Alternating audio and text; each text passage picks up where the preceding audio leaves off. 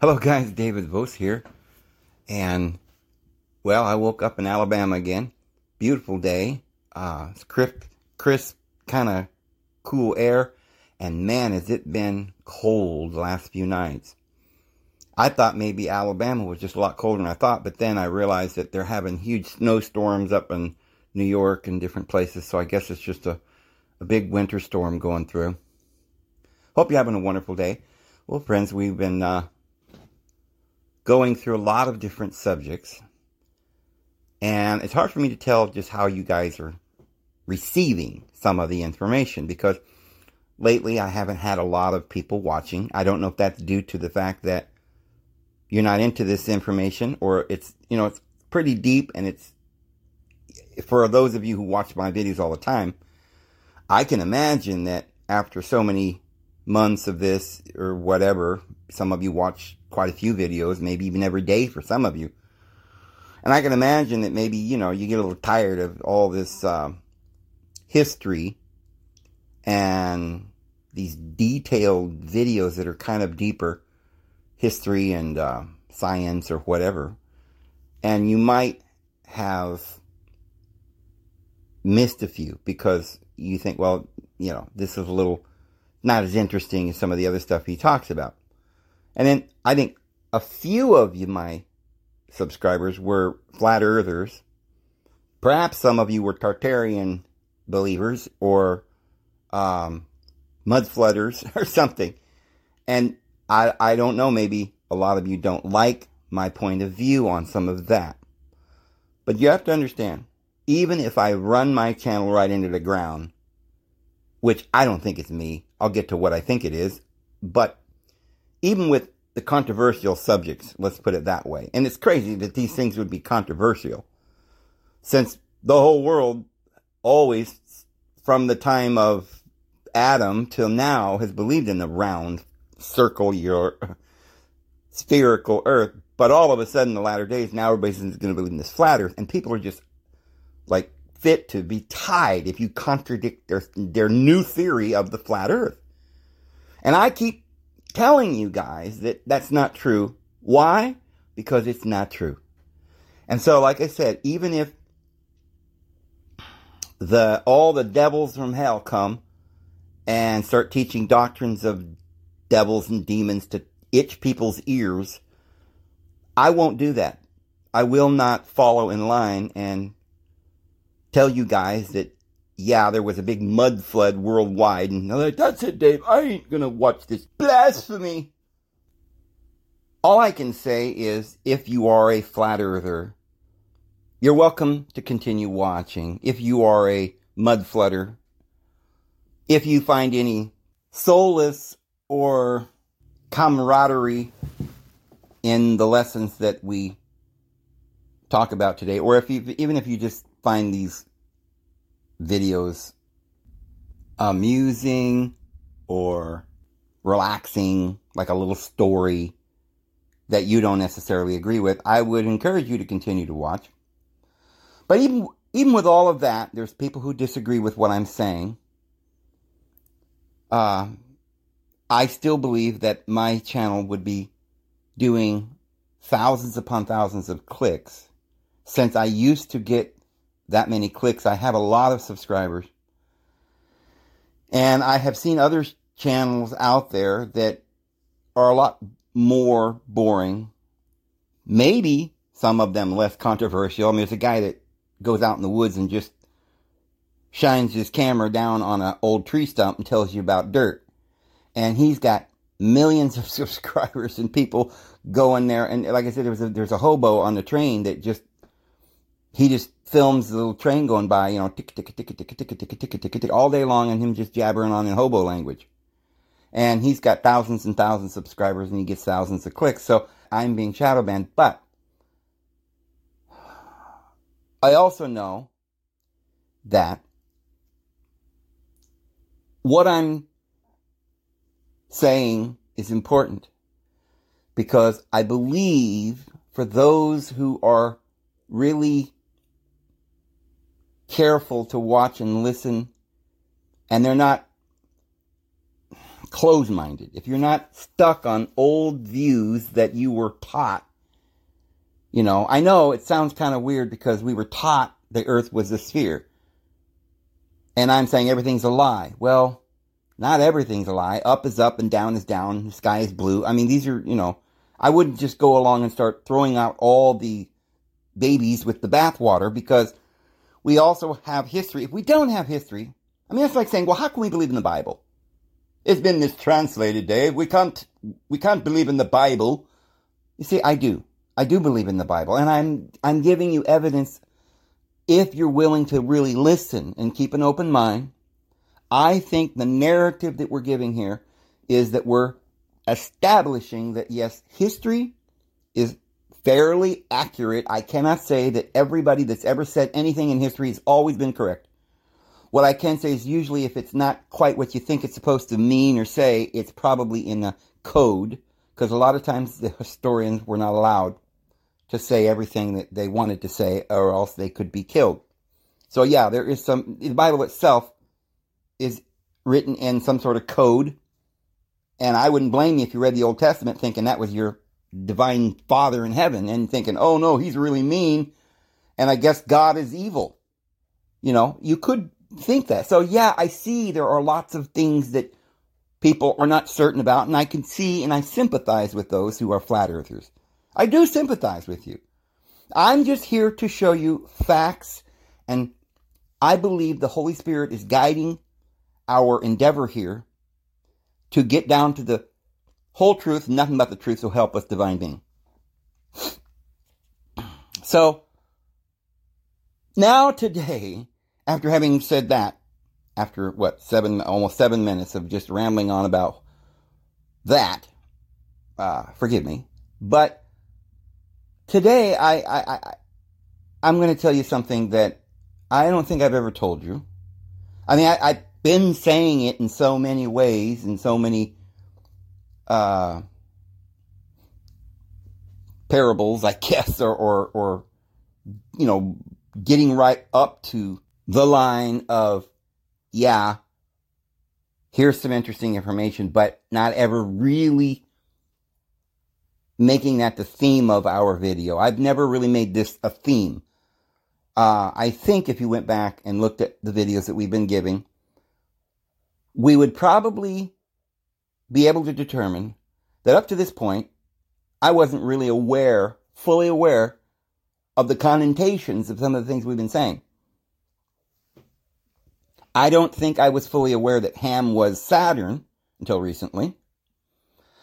I didn't completely, I don't think I was aware that Leah, although I've been saying she represents the other covenant, Leah, right? We covered that a lot in some of my videos. And Resh El was from El, or Ra El. But I don't think I was completely aware, because I don't think there is any actual flat out proof. Like some genealogy somewhere that Leah goes back to Ham. But there is proof, as the proof that we gave yesterday. But I don't know if it's what you would consider proof if you didn't fully understand the proof. Because Leah's and Rachel's children were named after people of these particular lines. And this is a rule of prose or biblical talk. It's kind of a little unspoken rule, and if you didn't know about that rule or weren't sure about it, you wouldn't know if this is true. But I think the symbols show that it's true. As I say, Leah is named after Yah. And so then determining who the people was that followed after Yah and who the people were that followed after El is a long story, and we've given the long story. We've done over and over again. There are still some people, I think, that don't understand why I'm saying Jesus is from Joseph rather than Judah, because the Bible says it over and over again. Jesus is of the house of David, right? Well, isn't David of the house of Judah? He's a king. Wasn't Judah the royal king line? The scepter will not depart from Judah? Well, but it says until. It's kind of like that scripture in the New Testament that says that heaven and earth will pass away. Well, it says the law will not pass away until heaven and earth passes away. And so people say, oh, that means it'll never pass away. But it does say, no, heaven and earth will pass away. But my words, Jesus said, which is not the law. This is a different covenant. Moses' covenant will be done away when the heavens and the earth passes, which is a temporary world. My kingdom is no part of this world. But my words, my covenant will never pass away. See, we have to rightly divide the word. We have to understand the word. And we do misunderstand the word a lot. So even though the Bible does give us genealogies all the way back to Judah for the line of Jesus several times, if you know how to read the Bible, it's kind of written in a code. It really kind of is, although the code isn't hidden if you're really familiar with the Bible, if you understand the Bible. I mean, the rabbis would understand this. I mean, if you were to dig deep in their midrashisms and all their explanations, they know this. That it was Joseph who got the promise that Abraham got. Well, first of all, Adam got that promise. You would assume that Adam, being the son of the divine being, would be the child of the divine. Our Heavenly Father loves his people, and Adam is our ancient forefather. So obviously he was blessed by our Heavenly Father, but yes, he was cursed by Yahweh. And the ground was cursed, and the serpent, and the woman, and everything was cursed. But our Heavenly Father, which is, it's not really, his name isn't really mentioned in Genesis chapter 1. It's just Elohim. And that means all the deities. And so many of the deities had a hand in building this world, creating the world. There wasn't just one person. I don't even think it really means the Trinity per se. The Father, the Mother, and the Holy, the Bible, you could understand it that way, that it's the Father and the Mother and the Divine Son, because we know that the Son was there in creation. John 1:1. In the beginning was the Word, and the Word was with the divine being, and the Word, and all things came into being through the Word. So we know that Jesus was there.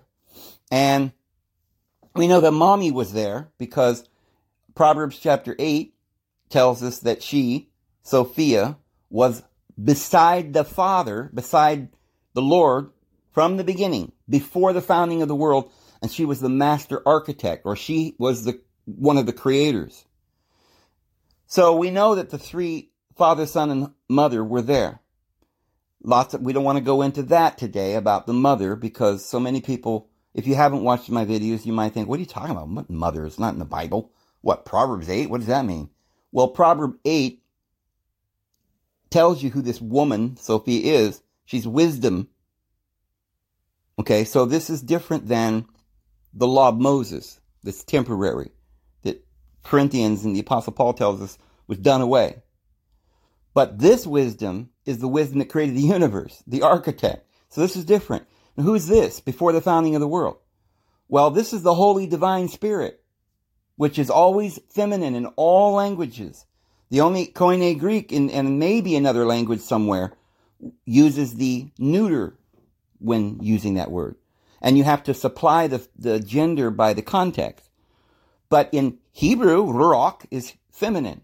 So in every language, it's known that the Holy Spirit is feminine gender. So the Father and the Holy Spirit and the Son is a male and a female. And she's represented sometimes symbolically as a dove or something. Well, that's because the Holy Spirit was hovering over the waters. And the word hovering there has to do with wings. And so it was understood that it was kind of a symbol of the Divine Mother. But again, the biblical story hides a little bit of who our mother is. Paul comes right out and says it when he says, you have this covenant. You get married. That's a covenant. And the Jerusalem that is now, which is the covenant of the people, we all have this covenant with this system. And she is in bondage. She represents Hagar. But he says, our mother, who's our mother? We have a mother, Paul says. Our Heavenly Father has a covenant with another woman that's a perfect covenant. She's not a slave. She is his divine counterpart. They translate Eve as a helper, right? Even the Holy Spirit's called the Comforter. Some translations say helpmate or helper. Well, that's not really the right word. It's not like she's just there to help, but she's there to be the counterpart, the mate, the other half, because Eve was made not from the rib of Adam, but from his half. She was one half of Adam. Adim is plural. Male and female created he, them. Adim. The name is plural, so Adam and Eve were both in Adam, and Yahweh split them in half. So we're going way off into some things here, and we explain this all the time, but I always find it difficult to just say things without explaining this for maybe new viewers that come. So the Holy Spirit's feminine. So Elohim made the heavens and the earth, but if we look at the Sumerian tablets and the Babylonian, the Akkadian, and all of this, and the Egyptian hieroglyphs, we find that there was various deities that had a hand. And we've said, like in Genesis chapter 17, that there was these 3 angels that were there on the earth. The Bible uses this word angel. So Christianity and even Judaism, they're running around thinking, well, there's just one divine being, Yahweh. That's not true. He says, I am God and there is none else. My name is vengeance and I'm jealous. That is my name. That's not our Father. He was pride. He says, I am God. There is none else besides me. There is no other. I am the only Savior. But Jesus said, no, I am one with the Father. And they stoned him for blasphemy because he would not accept that he was not the Son, making himself divine. And that's why they stoned him for blasphemy. Jesus said, just like the serpent in the Garden of Eden, that no, you will not die, but you'll become like the divine being. If you partake of this knowledge, so that you know the difference between good and evil, you become like the divine being.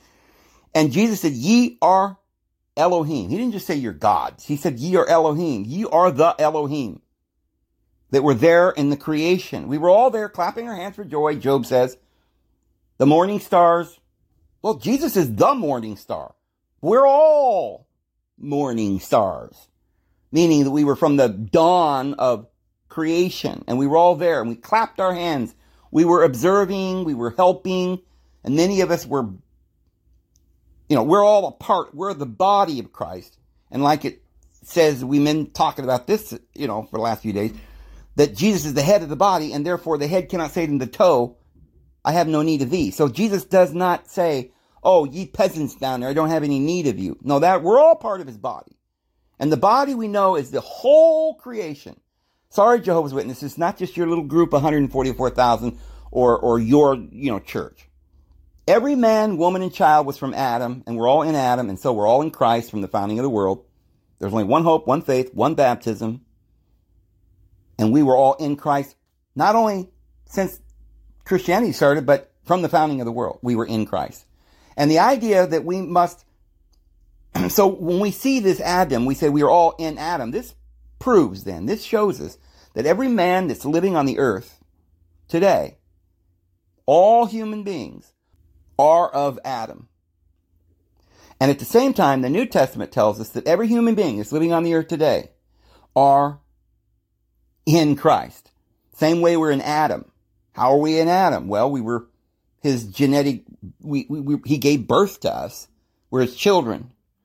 But Christianity doesn't understand what this we're in Christ is. They think it's some spiritual thing. Oh, I'm in Christ. Whatever. It's some symbolic transfer of, you were human, you're filthy, you're pieces of dung, and now, and out of his grace, he's transferred you into this kingdom of his dear son. And they interpret that to mean that we were just nothing. Well, there's part of us that is the temporary, the flesh, the carnal flesh. That's the part the Bible's always upset with. But then we also have in us, and not just from the time of Christ, but from the founding of the world, we were in Christ from the founding of the world. How could that be? Well, it must mean that when we were born of Adam, that Adam himself had that Christ in him. And Adam also had a lower nature. And so, Adam himself, if we're all in Adam, and yes, we're all in Christ, there was no other humans other than Adam that started the whole shebang. So Christ was also in Adam. Christ is part of Adam. And so when Adam gave birth, well, then who's the devil? Well, the devil must have been in Adam too. Because nothing ever, there's evil spirits in humans. How'd they get there? By what authority? Well, they live there. Right? Just like Christ lives in me. I can do all things by Christ that lives in me. Well, what are these demons doing? How do we get them out? Well, we got to cast them out in the name of Jesus. But what does that really mean? It means that in your flesh, that carnal mind, which is what the Bible calls it, the carnal mind or the fleshly mind, that mind is a spirit. That's what that word means. It's invisible force. What is the force that's powerful, that's invisible? It's mind. And there is the mind of the flesh, and there's the mind of the spirit. There's the mind of Christ. And so when I say you must bring all thoughts into subjection to Christ, you've got people like Jeffrey Dahmer saying, I'll never do it. Not me. I shall never stoop to the point where I'll get down and bring all my, mind in subjection to anyone. Well, what a fool. Because a fool says they believe in something or think something before they've heard the matter. Okay? He doesn't understand this. Christ is in you. You're bowing down to yourself, but your higher self, your higher consciousness. And where do we get that higher consciousness? From our daddy, from his daddy, and from his daddy. From Adam, who was given it by the divine father and mother, the whole, the universe. The perfect, endless, you see, the universe can't be in time. It can't evolve time and space and go from nothing to something. That's ridiculous. Yes, we talk about evolution, but that's in the illusion. That's the transformation of the mind that goes from the lower to the higher, only because of learning. But the thing of it is we learn in time. And what does it mean? There is no time and space. There is no beginning. We were all there in the beginning or in the infinite. So how do we evolve? What is this time? Well, this is an illusion. All it is the way to compartmentalize ourselves. In this one divine being of the universe is all. There is the left and the right. Right? So we split it in half. We got male and female. Now they can look at each other and get to know each other and understand themselves. Looking into a mirror, Paul says. Opening the veil. The woman's got a veil when you marry her, And you look in through beyond the veil and you see like in a mirror, as though in a mirror, the face of the divine being. Because when you're a man and you look into your woman's eyes, that's the divine being right there. That's the part of you that you need to be one with. That you need to understand. Because that's the mind that you don't yet know or understand because you compartmentalized yourself into this other part so that you can focus on that part. And by being outside, stepping outside of yourself, by looking into a mirror, you see yourself. And this is how we come to know each other. So the universe is already infinitely in all of its glory. Everything that ever exists is in one space and it happens at one time and it's what it is. The universe, the all. But now time is a beautiful gift because what it is, it compartmentalizes from the very lowest to the very highest. And it compartmentalizes it in space and in time so that we start from the beginning, from the first, and we go to the top and we experience it all. This is transmigration. But all the while I should say me, or in your case, you would say yourself. We are that one. It doesn't matter where you're at along the way. You may be a dog right now, but you're still the all. But you're perceiving the universe. You are the all, perceiving the universe through the eyes of a dog. You must understand what it is to be that part of yourself. So in a better way of looking at it, you could say, okay, that woman of yours, you are one and the same. Right now, you're experiencing yourself as something other so that you can get to know yourself. So I don't want to go into more of that. We spent 24 minutes kind of rambling around with some basic foundational things because what I'm about to tell you is going to just completely, I think, explain the whole ball of wax. And why we have all this story about all these gods and sons of gods and, So we go back then to this Genesis 17 where these three angels are on the earth. And the Masoretic scribes, this Hebrew, Judaist, Talmudic cult, they tried to retranslate the Bible in some crazy language. They made this word, this Hebrew, block letter Hebrew, which is the modern basic Hebrew that we've had. It was invented just after the time of Christ. These Talmudic Judaic people that came from Babylon, they went up to a little place in Syria, and they started translating the only Bible that was in existence, which was Greek, the Septuagint, the Holy Textus Receptus given by the apostles. It was translated by the 200 and some odd years BC. It was the only Bible Jesus and anybody ever used. It was all the dispersion of the Israelites that were around the world were all reading their Bible in Greek because they all spoke the Greco-Roman world. They all spoke Greek. And it was translated by 72 at Alexandria into Greek hundreds of years before Christ. There was no Hebrew. But these little guys took this Hebrew, they invented it from where they were living up in Syria or Armenian or Aramaic they kind of made this own language up from where they were. And they started translating this Greek into some other new language that they were creating called Hebrew. And this could be verified in modern archaeological, those who are getting the new information. We're beginning to realize this. It's all coming out now, right? We're digging up these cuneiform and all stuff. We're finding this truth out. We're putting this all together. This is what happened. And so they didn't like these Talmudic Judeans. They didn't like Jesus.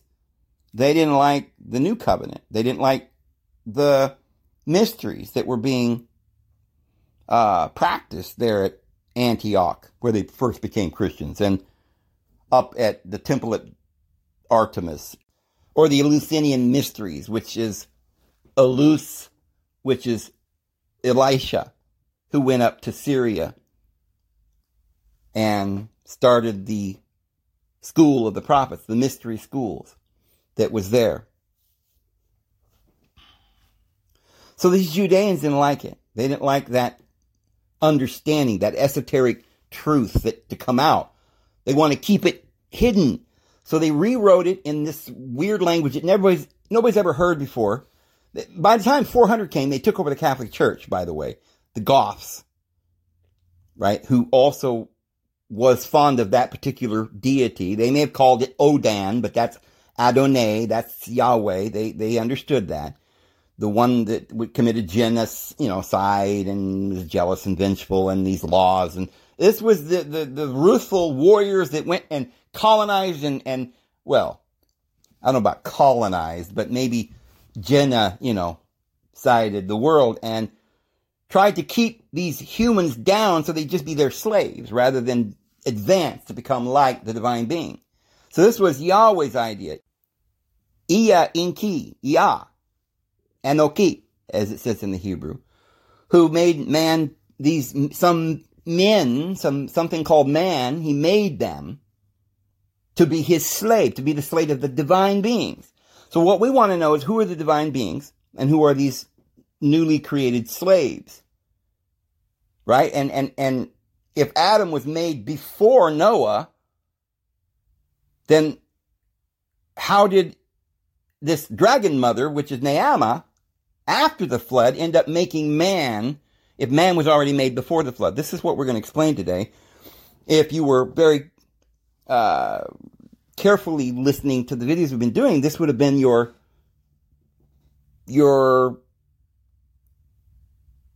Rubik's Cube. This would have been something contradictory. They would have been sticking out in your mind. After everything we've been saying, it would have made very little sense. So let's go back to the angels.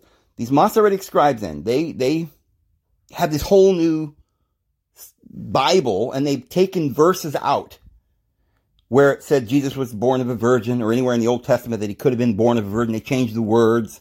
They took verses that talked about Heliopolis, that the Israelites created and made Heliopolis, or the city of On. And they took that out because they didn't want you to know about the city of Anu, or the other priesthood that Joseph had.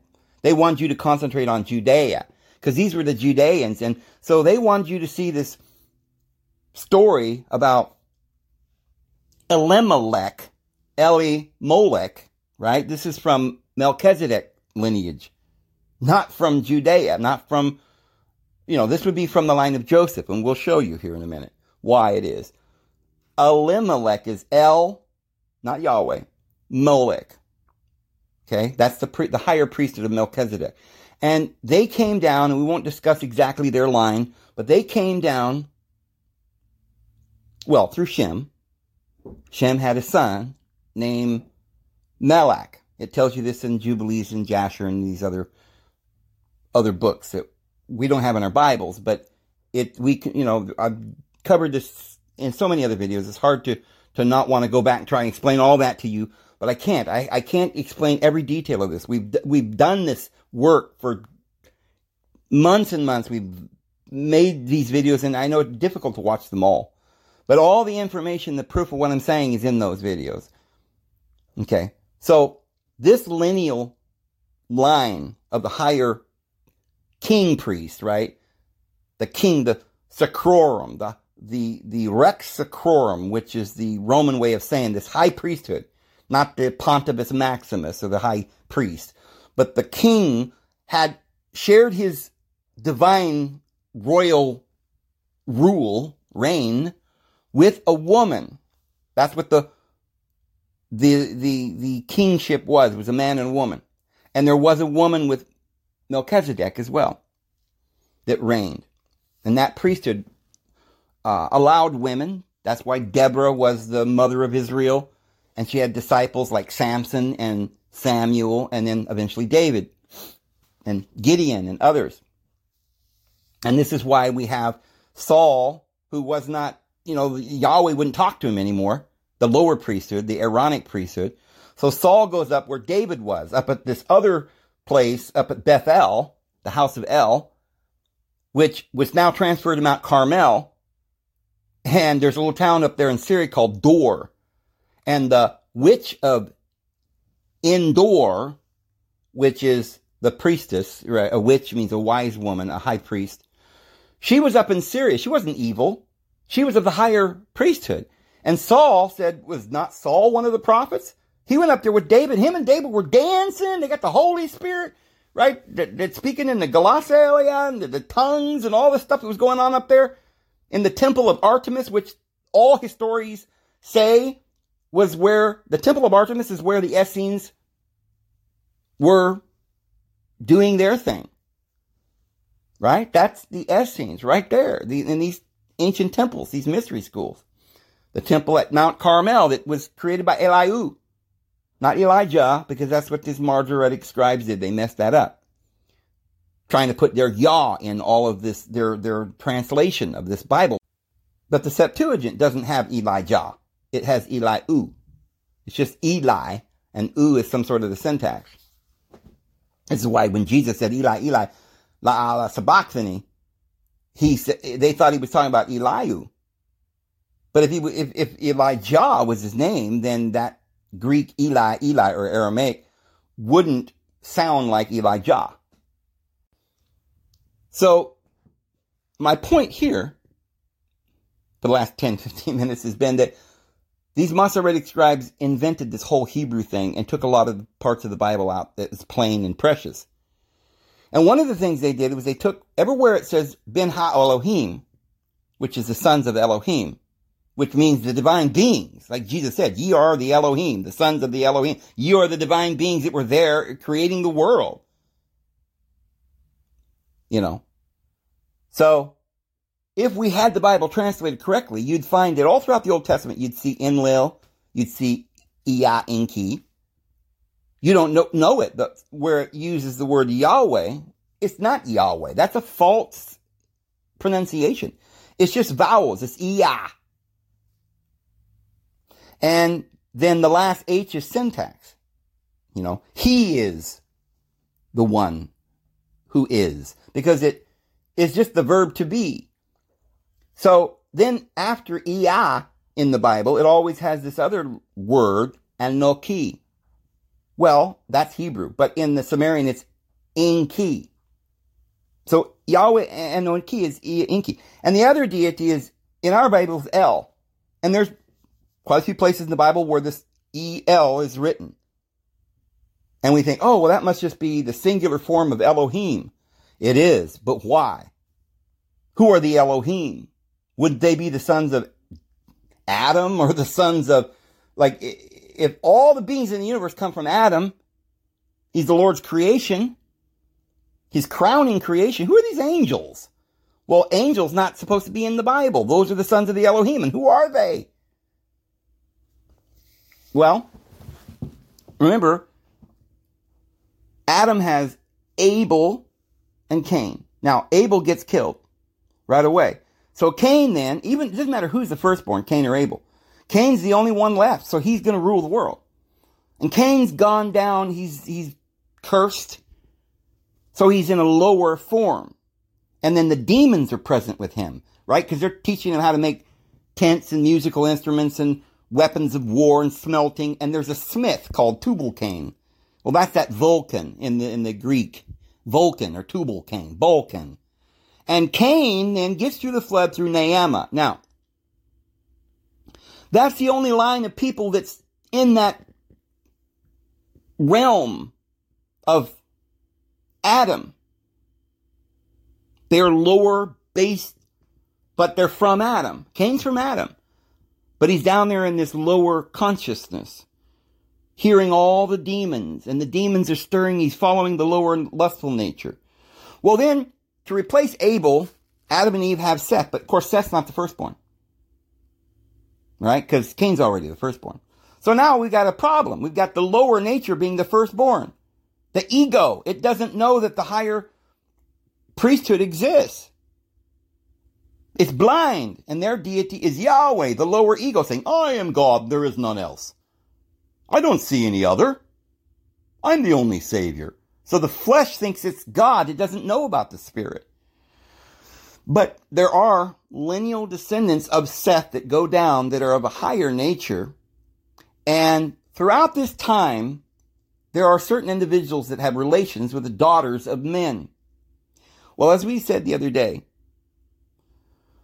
there are a group of individuals. It's all explained there in the Atrahasis and the book of Epic of Gilgamesh and Enuma Elish and all these writings. But there's a group of deities called the Igi, the Igigi, if you want to pronounce it that way. And most people, not even a soul, I think, who even understands any of this, because we only dug this up and Christianity didn't want us to understand. This would help us understand the Bible. So in the Bible, we've got another group of people called the children of Cain. They're lower. They're still from Adam. They're like divine beings, but they were doing all the work. Well, who are they? Well, it's in there called Gilgamesh, the book of, the Epic of Gilgamesh. And he has this sort of a counterpart called Enkidu. Well, that's Enki. Enki. Enkidu is a wild man, a fugitive, a wanderer like Cain. And of course we see that Cain and Enki is related. The word's related. And then of course Cain, his first son is Enki, or Enoch. And they build this big city. Well, this is the city that Enkidu ends up building. So, if you read these books, the Epic of Gilgamesh and Enuma Elish and all these other Atrahasis books, you'll find then that the Igigi are the slaves that were doing all the work. And there was another group from the line of Seth that were like the divine beings. Noah was a divine being. Well, if you've read the story of Noah, you'll see that he was not altogether like the other kids. So when he was born, he looked all glowing and white, and they thought he was a child of the Watchers. Who are the Watchers? Oh, they're angels. But what are angels? The Masoretic scribes put this word angel. It's the son of Elohim. He was the son of the divine beings. He had relations with the daughters of men. Remember, Naamah is a woman, and there's a woman's seed, and there's all this. So, who in the world could have been not on earth that came and had relations with men. There were good ones and there were bad ones, right? Because there was one who fell,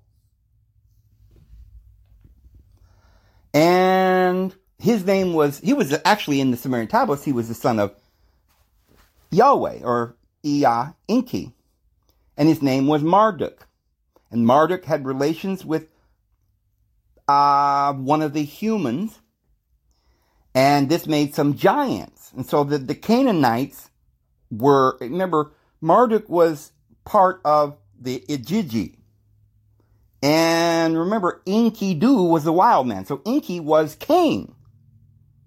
And so the sons of Enki, or the sons of Cain, were the wild individuals, and all the Igigi, their punishment, because they killed Abel, was to be a slave. Exactly the same punishment that Canaan got after the flood, because he got through, genetically got through Naamah. And that's why, so people say, why were they cursed? This is not fair. Well, it's not talking about a family of people that were cursed.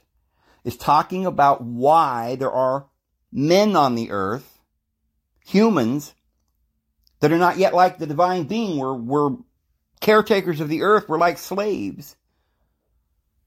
How did that happen? Weren't we from Adam, all of us? Well, it was not then some divine being that fell.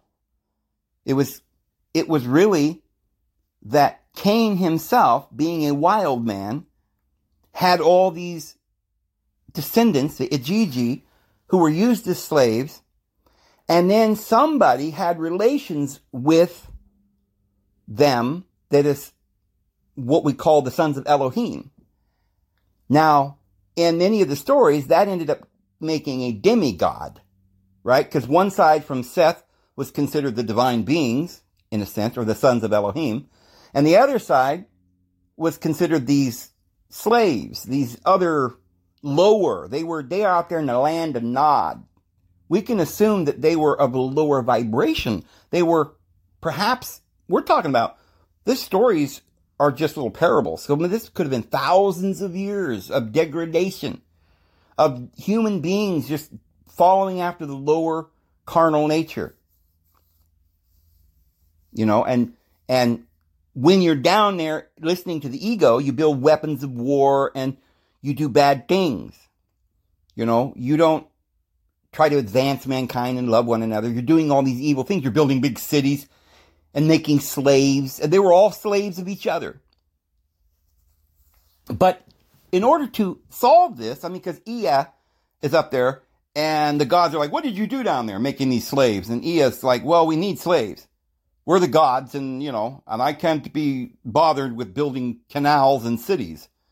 So I need slaves. Right?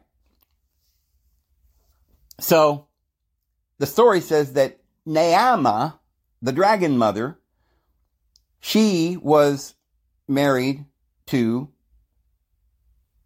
Ham. As we said the other day, Ham is the same as Saturn. So Saturn's the one that's angry, or Set, who's fighting with Zerah. So there's these two lines. Zerah is the line back to, the good line back to Judah. And then Judah goes back to, through the father, through Jacob, back to Abraham, Isaac, and then to Noah. So there's these two lines that are represented. It's kind of symbolic too. But it also is a little bit literal, because in the sense there was a group of individuals or a lineal descendant from Cain, and they were used as slaves by the others. In the days of Atlantis, they had individuals that did a lot of the work, and the divine beings, they were up there in their ichor, right? Their ziggurat, or their temples, and they lived in the house, and they had gardens, and they had slaves. Well, at some point, Adam was cast out of the garden. Right? Well, who are these individuals in the garden? Well, Anu, and we have Enki was in the garden, and Enlil. So we got Saturn, who is identified as Ham. That's down at the time at the flood, or even before the flood, of course, because Ham, Shem, and Japheth, and Noah lived before the flood for, as we said the other day, thousands of years. And I'll explain that more, probably. There's some other things I want to tell you about the dating and the numbers there. None of these numbers are actually going to give you a historical, timeline of how old people were when they died. It's nothing to do with that. They wrote that in some kind of symbolism. So in our Bible, it's 900 or less than 1,000 years each. But in the Sumerian texts and other texts, it's really thousands of years. So Noah was 600 years old when the flood came. So this means that Noah wasn't just 600 years in Atlantis. And his sons, Shem, Ham, and Japheth were there for only 100 years, before the flood. But they were probably there for thousands of years. And so one of Noah's sons, Poseidon, ends up having these 10 titans even before the flood came. And then his last son was Gog of Magog, which comes out of the bottomless pit or the abyss, or after the ocean, destroys the world. And then he comes back up out of the bottomless pit. And this is the son of Poseidon, which was a divine being had relations with humans. And they made a demigod. So these titans are demigods, and they ruled. So before Poseidon, or up to the point of Noah and his son Japheth, only the divine beings ruled the world. And these beings had lifespans of thousands of years. It's symbolic, though. We don't really know what it means. It could be dispensations going back, who knows. But at some point, they had relations with some other lower group. But again, all from Adam, this Igigi, which is the ones in Nod, or the fugitives, the wanderers, the wild man, Enki. So Ham then is at that point then. Most of what we know about Ham happens after the flood.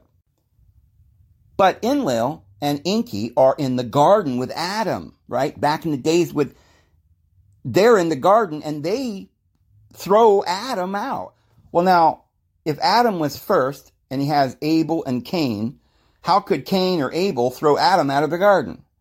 Well, obviously, this isn't going to be literal. There is something that predates Abel that is identified or personified as Abel. Abel is that Abby El, Abel is Father El, and that's Enlil. And Cain is Enki. But because An and Ki, is from heaven to earth, he set up his throne on the earth. He went to the abyss and rose his throne from the abyss up to the earth, is what actually happened. And so that's that land of Nod. And they were all of his kids, the Igigi, Marduk, who was the head of the Igigi, was Yahweh's son, or Enki's son. So, but how could they throw out Adam from the garden? Well, there's a bit of symbolic language there. Obviously, Adam may not have been, he was divine. He had a divine lifespan. He would in our Bible, live for 930 years, but in the other texts, he's one of the divine beings, Atum, and all is from Atum, right? And Ra, and all these characters that lived thousands and thousands of years. They were like the immortals. But something happened because Adam had Seth and Seth had Enosh. Now that's probably thousands of years later, because if each of these kids lived thousands of years. And Enosh means mortal. So by that time, there was some group of men that had become mortal. And they were not immortal. So Adam then is where all these demons find their home. And all the angels as well. Meaning, we're all in Adam, right? And we're all in Christ. Well, how could we be in Christ? Well, somewhere in Adam, there had to be the higher consciousness, and somewhere in Adam, there had to be the lower consciousness. And while they were in the garden, they got split. But since this is a symbolic illustration of the split of the psyche, and man being, higher natures and lower natures within man itself, then it's going to be a parable for this, and it might be a few parables, because there might be a few levels in stages. So the first level is Adim, plural, is split into man and woman. Well, Adim, without being split, must have been in the garden. In Genesis chapter 1, we don't know, it could have been there for millions of years. There was no mortality yet. There was no temptation or anything. It was Adim, plural, made he, them, male and female. They lived in harmony. But at some point, they had a child. And some say that, in a sense, eating of the tree of the knowledge of good and evil represents that child, or partaking of sensualness and the lower carnal world and the temporary world, and bringing forth children, or separating your consciousness as a divine being into some other variables that are lesser than the highest. So yeah, in the beginning then, Adam was whole, and he was there, but within Adam was these two kids fighting, the higher nature and the lower nature. So, remember, these angels then are a trick that the Masoretic scribes use. We don't understand that angel is not the word. It's a word that comes from two root words, an and el. So angels, there's always a G on this anglicized spelling, right? But it's an and el in the original. And what are the anels, right? Well, an means heaven, and el is Enlil, right? Well, Enlil's name in some cases is Enlil, right? Enlil. Other times it's just Illel or El. But it's the same person. And all the children of Enlil, or all of his brood, were the angels. Because remember, Enlil's in the heaven. But then there's Enki, the wanderer. He's down there in the abyss. He killed his father, the Absu, and made his kingdom in the Absu, in the abyss. And from the bottomless pit of the abyss, he brought his throne up onto the earth and took over the world with law. With a lower eagle, came up out of the lower eagle, the demons and all of his kids. And who were his kids? The Daimons. So, this is why it gets so confusing. Because Daimon is the word they use in the Greek Septuagint. And it just means a spirit. And many have said, well, it doesn't mean evil or good. Because spirits are benign.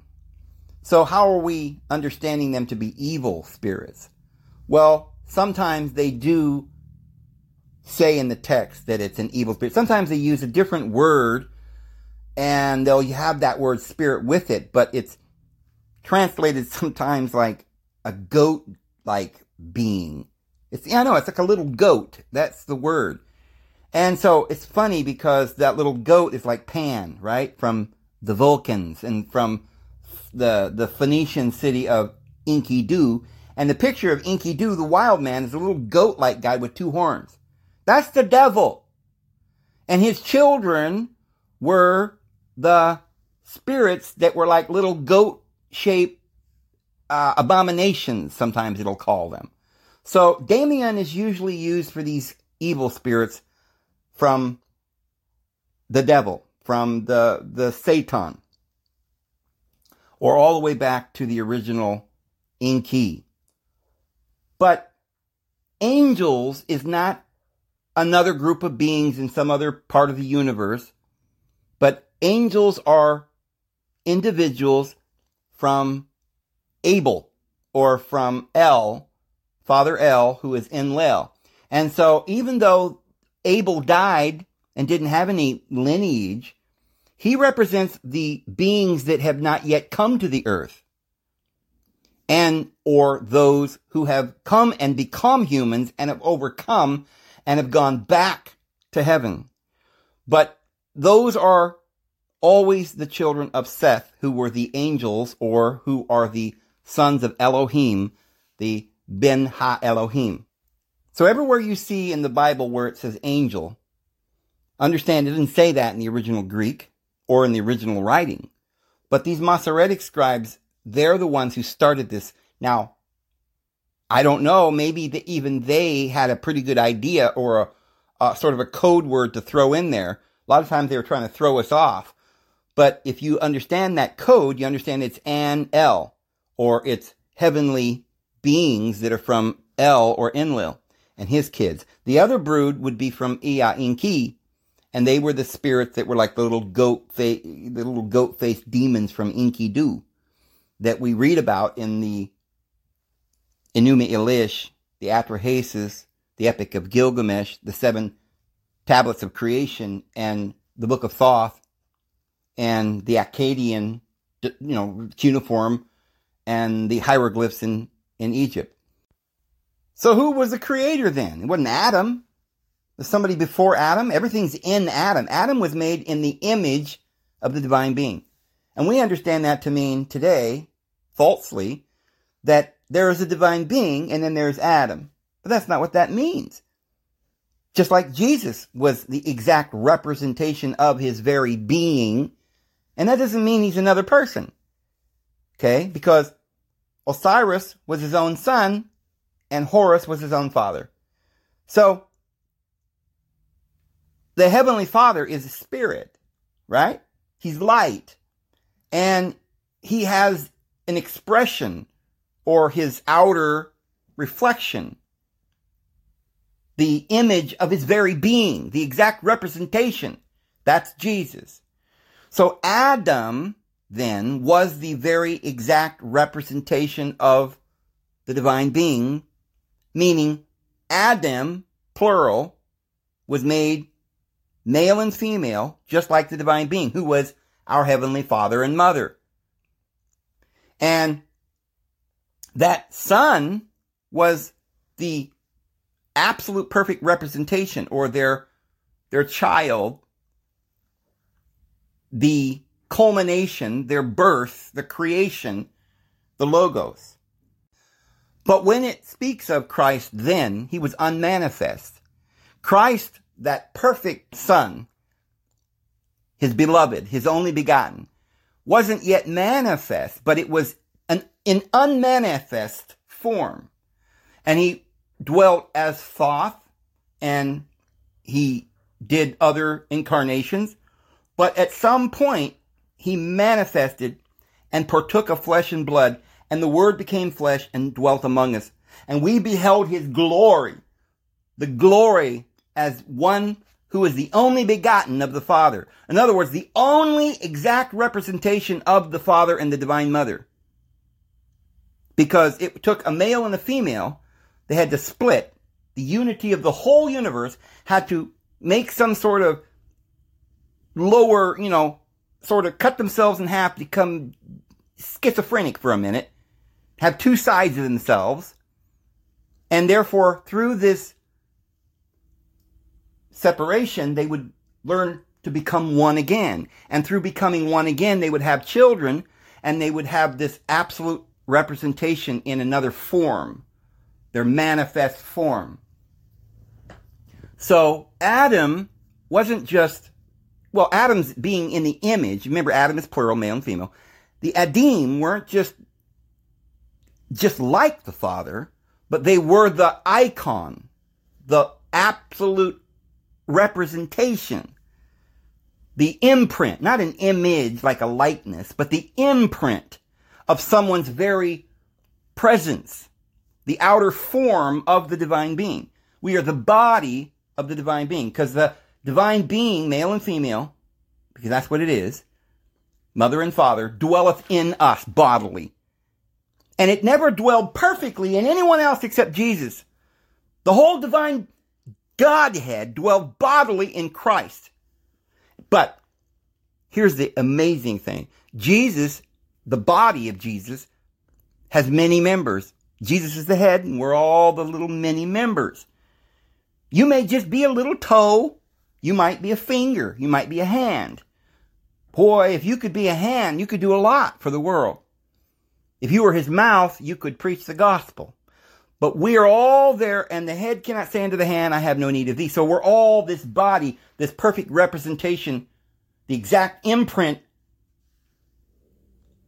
a stamp, the outer impression of his divine being. And he is living in us.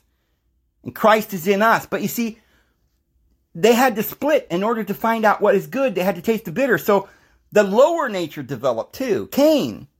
And mankind today, we're all in this lower nature. But we all go back to Adam.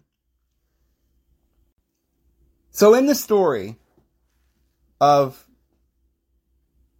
where it tells you in the book of Enoch that Noah was not like the other kids, but was of a higher nature and glowed like one of the angels or one of the watchers, that would be one of the children of Enlil. Who would that be?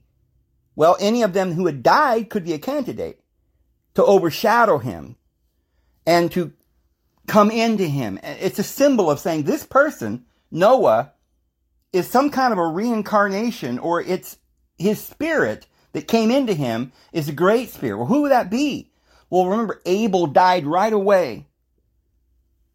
And our numerology, the numbers that we have there in Genesis says that there were 1,600 years from the flood to Adam. 600 years, Noah was 600 years when the flood came. So that means 600 years, and Adam lived 1,000 years, 930. So when Adam died, Noah wasn't born yet. So when Abel died, because he came along at the beginning and died right away, Noah wasn't born yet. I believe that it was Adam who overshadowed Noah and went into that person. And Anu then is once again our Heavenly Father. And this is why Anu, Uranus, is our Heavenly Father. Jesus then wasn't, I don't believe, now there was a time, this is one of the reasons why I thought maybe Enlil was Jesus or Zeus. But I think that Zeus is a type of that. But Zeus wasn't perfected. He was only one half of his brother Enki. And Jesus is everything compiled. He is the exact representation. And he's, as it says in Colossians and Ephesians, he made, in his flesh, he took down the partition wall, and reconciled both parties, one in himself. And those both parties is Enki and Enlil, the demons and the angels. Now, does that mean that demons are going to get to be exalted? No. It means that you take down the wall, the outer court, which is the lower carnal nature. That's the son of destruction. And that part will no longer exist. But there will be a woman in that carnal nature. There will be a Naama that will be saved. Our soul is entrapped in this carnal nature, in the walls of this Jericho. And Rahab was delivered and saved from that. And Joshua, which is another name for Isa, Jesus, represents Jesus marrying that, making that unity with Mary Magdalene and Jesus. They became one, had a perfect marriage and had children, and showed us the way to have this unity with our spiritual self. That divine woman was dragged through the mud, and all these temporary demons, right? These aren't realities, but these fears and all the evil of the world was brought upon her in a curse. That part of ourself, that femininity, which is really our spiritual side, was thrust aside, and we had no knowledge of it. We were no longer one with our higher self. So therefore, the wedding must come, and our higher self has got to be delivered from the bondage of this carnal nature. So what that means is that Noah is the same character as Adam all over again, or, the father. And Ham is the same character as Cain all over again. He's that mystery that is the lineage of Cain, the beast man, and that is the beast that comes out of the bottomless pit and creates this kingdom of degradation and law. These two counterparts go all the way down through history. We have Jacob, who had a brother named Esau. Jacob I've loved, Esau I've hated, the flesh and the spirit. We have Jacob marrying two women, two covenants, Leah and Rachel or Ra'el. So the line of the spiritual sons who are going to get the inheritance is from Rachel, and that was Joseph. And Jesus will come through the line of Joseph. But Jesus will then marry the other line from Naamah, just as they always do, or Rahab, or in this case, he will marry Mary Magdalene, the harlot, who had the 7 demons that he cast out. And this is the story of Inanna, and we've talked about that in the past.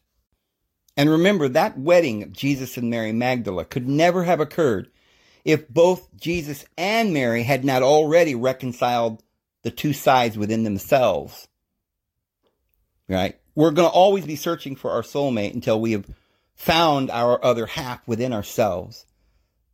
Okay? So Jesus had already perfected, and within his own body, he had already perfected the two natures. And so had Mary, or else she could never have been a appropriate wife. When he lifted that veil, they truly saw within each other themselves. So anyway, I can see I'm way over an hour again, and going to have to probably just leave it there, guys. And well, I hope you have a wonderful evening, and I hope you enjoyed this discussion. Let me know if you're finding this interesting and you're following along. May the Lord bless you. We'll see you tomorrow. Have a good one.